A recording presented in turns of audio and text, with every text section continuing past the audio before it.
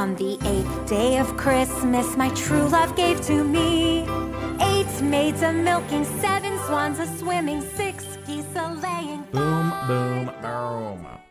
'Twas the day after Christmas. Guys, I don't want to give up the magic, but I'm recording this on a Boxing Day, which is, you know what's kind of weird to find out? Boxing Day is just a Canadian holiday. Isn't that strange? I wonder why we have that. Let's actually Google this really quick.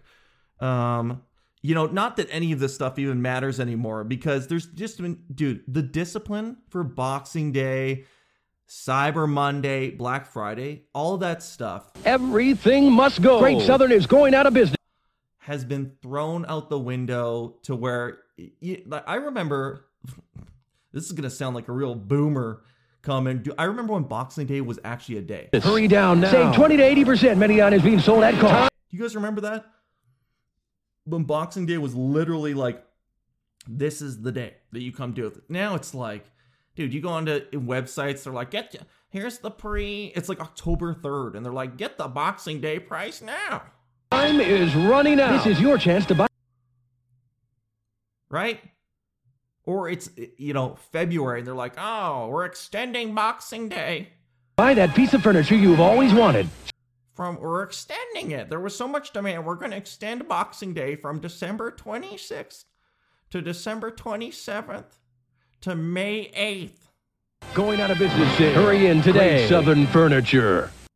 It's just like all these sales, they just leak into everything. But, okay, let's see. Boxing Day is a celebrated day after Christmas, occurring on the second day of Christmastide. Though it originally a holiday gift to the poor, Boxing Day is primarily known as a shopping holiday. Yeah, of course. They're all shopping holidays. I think they're all fake. Christmas is the only one that comes from the fifth chapter of the Newest Testament. But the other ones, I mean, come on, we know. Valentine's Day is made up. That's purely retail holiday. Even Mother's Day, Father's Day. It's all tricks. It's all tricks from the Illuminati. That's what they want us to do, right? Jay-Z, Beyonce, Bill Gates, whoever else is in that. Isn't that the only 3 people? I don't know. It seems to change every week. That's what they want us to believe. We've got to go out and buy stuff. Consume. So anyway, man, I got some amazing gifts yesterday. I got a record player, which has always been a boyhood dream of mine. I've started already buying records this year, knowing I wanted one. And I have a bad habit of just buying stuff right before holidays, and then no one has anything to get. So I said, no, I'm not going to do it. And I'm going to hope I get it for Christmas. And I did. And I don't know, man. If you just let me geek out for a second, here's what I'll say. Is that if you like music, which is probably the dumbest thing I've ever said in my life. Hey, do you like music? I feel like I'm on a bad first date. Do you ever watch movies? Have you ever, what I really hate is commercials. How about you? Do you like commercials, or do you like to skip them? So, what am I even talking about? Oh, yeah, let me geek out for a second, because if you're into that sort of thing, here's what I'll say from my experience with the record player, is that it really is a completely different experience when you listen to something on a vinyl, because everything feels alive. First of all, you have the record, and it's huge. So there's all this space. I have one from Bill Burr. He actually has a vinyl that I bought years ago, before I even had a player. I just knew it was something cool to own, and he's my favorite comic. And so as soon as I knew he put this out, I got it, and it's called Bill Burr Live at Andrew's House, and that's because it's so big. You have so much more space for the artist to put things, which is amazing to me. You can really see the cover, right? It's not just some small little pixel on your iPhone. It's an actual giant thing that you get to. The tangibility aspect, I think, is what I'm saying. It's like you get to hold something, right? It's this big thing. There's an insert in it. So that's cool to me. It feels like it's an object. You're not just downloading, WAP. You're not just hopping on Spotify and saving WAP. to your playlist. You actually get to hold a thing. So that's cool to me. And to see the art that goes along with it. And then everything is alive as it's playing. You have this giant vinyl that spins and turns. You have a needle that slowly works its way in. Even the crackling, it feels like, you know what? There's magic in the air. If I was a snowman, you know how Frosty the Snowman, they put his hat on, that's what they brought him alive? If I was a snowman, if you played a record, that's what would bring me alive. Because there is some old magic in that needle. And anyway, I've only listened to a few records. I listened to Led Zeppelin. I've listened to a little bit of Bill Burr's right before I recorded this. And it hits you in a different way. And I finally understood too, you know, when your grandparents tell you, someone will put on a record and you just sit there and listen to it. And that sounded like the most horrific activity of all time. I couldn't even imagine. You just sit there and you listen to music like you face it. Because that's not how millennials listen to music, right? We listen to stuff as we're doing other things, right? You listen to Drake while you're buying a lemon at Safeway, right? You put on some Limp Bizkit while you're scooping some almonds in the produce section. We're doing other stuff. You don't just sit down and listen to Mariana's Trench. I don't know why that band came to my mind, right? But there is something about when you put the record on, you see it moving, you hear the crackle. You do. I got it. I understood why you would just sit there and listen. I don't know. Maybe I'm just a big geek now. I don't know. But I can't wait to be obnoxious with it too. I might even refuse to listen to music in other forms. Or when people say it to me, I'll say, I only listen to vinyl. Okay? I only listen to vinyl now. That's the level I'm at. I'm snobby about it. But it is, man, it's so cool. And a lot of you don't know this, but I'm a bit of a rock historian myself. Because I did take a class in university called History of Led Zeppelin. Yeah, that's a real class that they offered at U of C, is History of Led Zeppelin. And I actually took it the same semester as I did History of Rock and Roll. You know how disappointed your parents are to find out that's what college tuition is being spent on, is history of Led Zeppelin and history of rock and roll? I mean, but I got credit for those classes for my degree. The sickest part was I remember walking in to history of rock and roll, and I just remember sitting down and hearing some electrical sound in the background, and I'm like, what is that? And just like a real dream coming true, coming to life, it was my professor. I'm not kidding. It was my professor tuning his guitar. And you know how he started the class? Not, okay, everyone sit down, read the syllabus. You know how he started the class? He played War Pigs by Black Sabbath. Excuse me. Am I in a university class, or am I getting a free concert right now? Dude, I don't even remember how we got graded in that class. I honestly don't even remember how we got marks. I just remember he had the guitar on the whole time. We would do like one slide, and then he would just shred on his guitar. And all of us would look around at each other like, this is unbelievable. This is remarkable right now. And I hope that later on when I do a job interview and someone sees my degree, I think how funny, they have no idea that part of this degree was me just watching a dude do guitar solos from the 70s, 80s, and early 90s.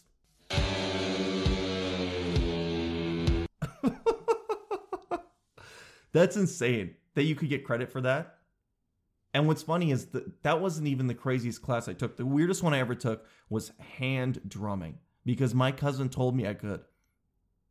I remember he's like, yeah, I got this class Tuesday nights, 6 to 9. I'm like, that time sucks. He goes, yeah, it does suck, but it's hand drumming.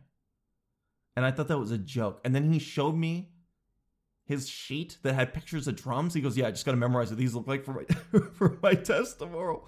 So guess who signed up for hand drumming? Me. But the tricky part was no one has a drum. They don't give you a drum. So I actually had to do a test where I was drumming with my hands, like on a table. And so my studying for hand drumming was me sitting at a table in the university banging on it, trying to remember these patterns. And one of the kids actually, like, someone was concerned, and security came and asked me if I needed help one time.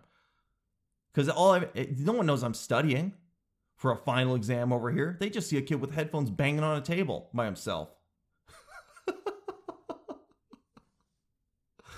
I don't know. Try explaining that one to people.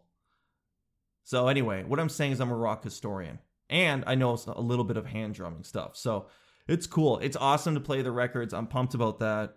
I'm pumped that we still have 50 pounds of Chinese food left over because we ordered Chinese.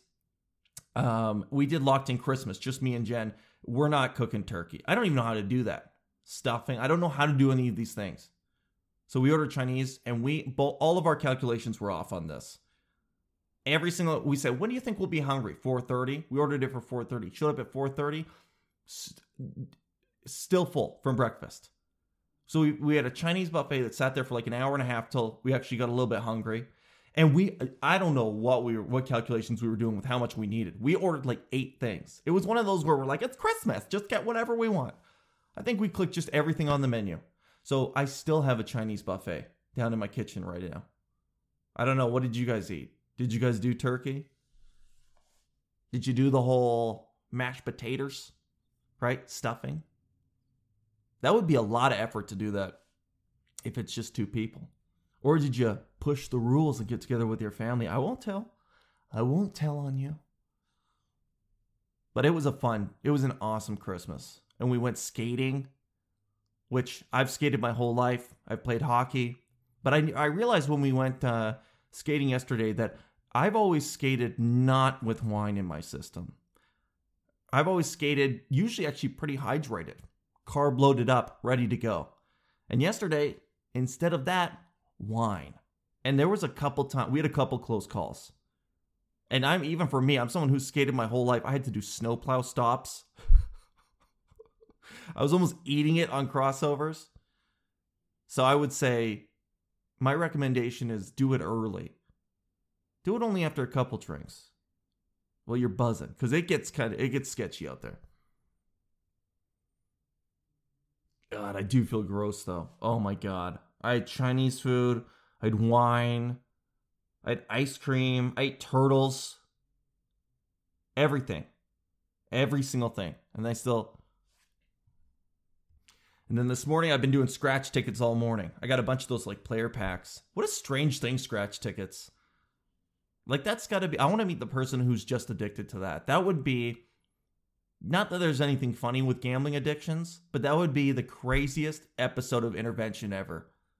Just the guy who can't stop. He can't stop playing what is this one with the cars on it? The Best Westerns, right? He's addicted to that rush when you win $2. Hey, is it possible to win more than $2 on a scratch ticket? Honestly. Now, I'm saying that I do have one that I won $10 on. But dude, do you see these prize amounts on here? $500,000? 1 million? Is that even, are they legally allowed to put that on there? If you can't win it? Who's ever won scratch ticket money? Who? I never heard about it in an urban legend, in a tale.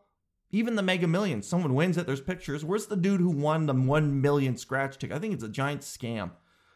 I think these things are an absolute scam. And I will say this with the scratch tickets. I like the ones that are like quick and easy to do. The ones you just scratch. If you get 3 of the same, then you win. Or you get like tic-tac-toe in a row, then you win. There's some of these ones, I'm saving them. Bingo, crossword, because I know what's going to happen. I know it. You spend 25 minutes scratching this thing. And because of the little rules that you have to do, you scratch one, you have to uncover it, scratch the other, you have to uncover it, and then you don't even win, and you're like, wow, that was a great use of time. I mean, you could technically just go scan them, but I feel like that's even worse. You don't technically even have to scratch. You can just scan it and find out immediately if you win. But what's the fun in that? Come on. I don't know. I've never been big into gambling. I never get a big rush off of it. We used to do blackjack all the time. with my friends back before we had any jobs, any summer jobs. We had nothing to do. So a bunch of us, a group of us, would just hit these casinos in the middle of the day.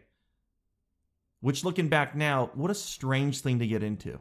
But we would hit my friends. Dude, my brother and our friend tried to learn how to count cards. I mean, dude, what a waste of time. You should do something productive like learn history of rock and roll. Learn history of Led Zeppelin. Study your hand drumming. What if you're in a meeting someday? I have a marketing degree. God, I hope someday I'm in a meeting and I go, this is my chance. I got to use my degree. And I just start hand drumming on the table.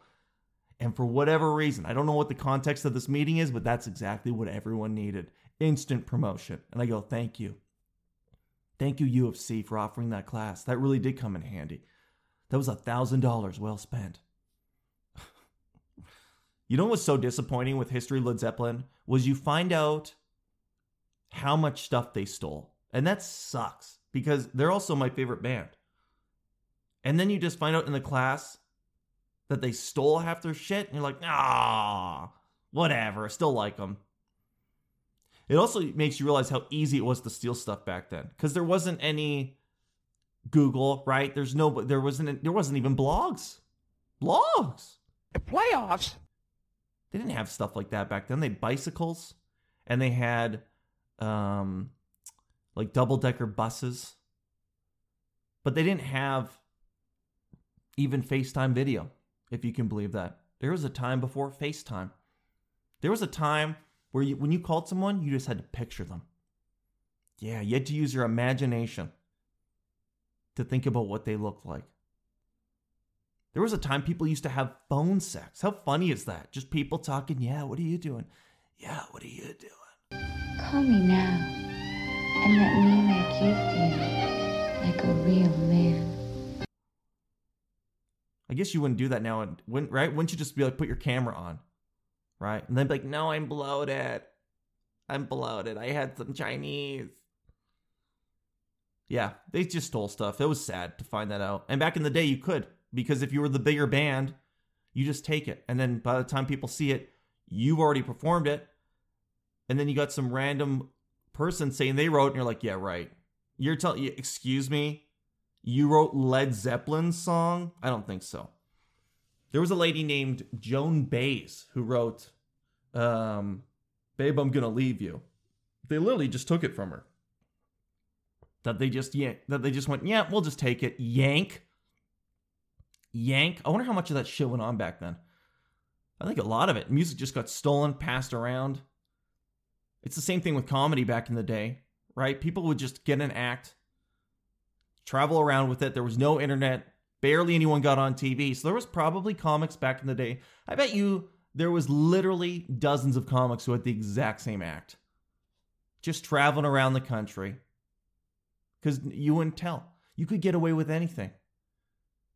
Think about that. Back in the pre-internet, you could what could you do? You could steal scratch tickets. You could get away with anything. Think about even pre surveillance cameras. How much easier it was to do crime when the only way they could ever catch you is if someone sketched you. Like the 1800s, you could just do crime. And then by the time they find some guy who's going to sketch what you might look like, you just grow a mustache and you're out. You get a mustache, you get a new top hat, boom, more crime. That's unbelievable. No wonder. I'm surprised they would solve anything, any crimes back then. Like the fact that they could actually solve crimes with just doing a fingerprint and then some Sherlock Holmes thing where they come up with angles of attack and all that type of stuff. That blows my mind. Because nowadays I feel like if there's a crime, I don't know. I'm not a detective, but I feel like you just go is there video? Is there surveillance video?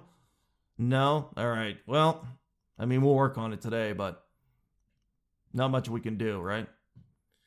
It's kind of like when my car got broken into. You realize how much stuff does not get investigated.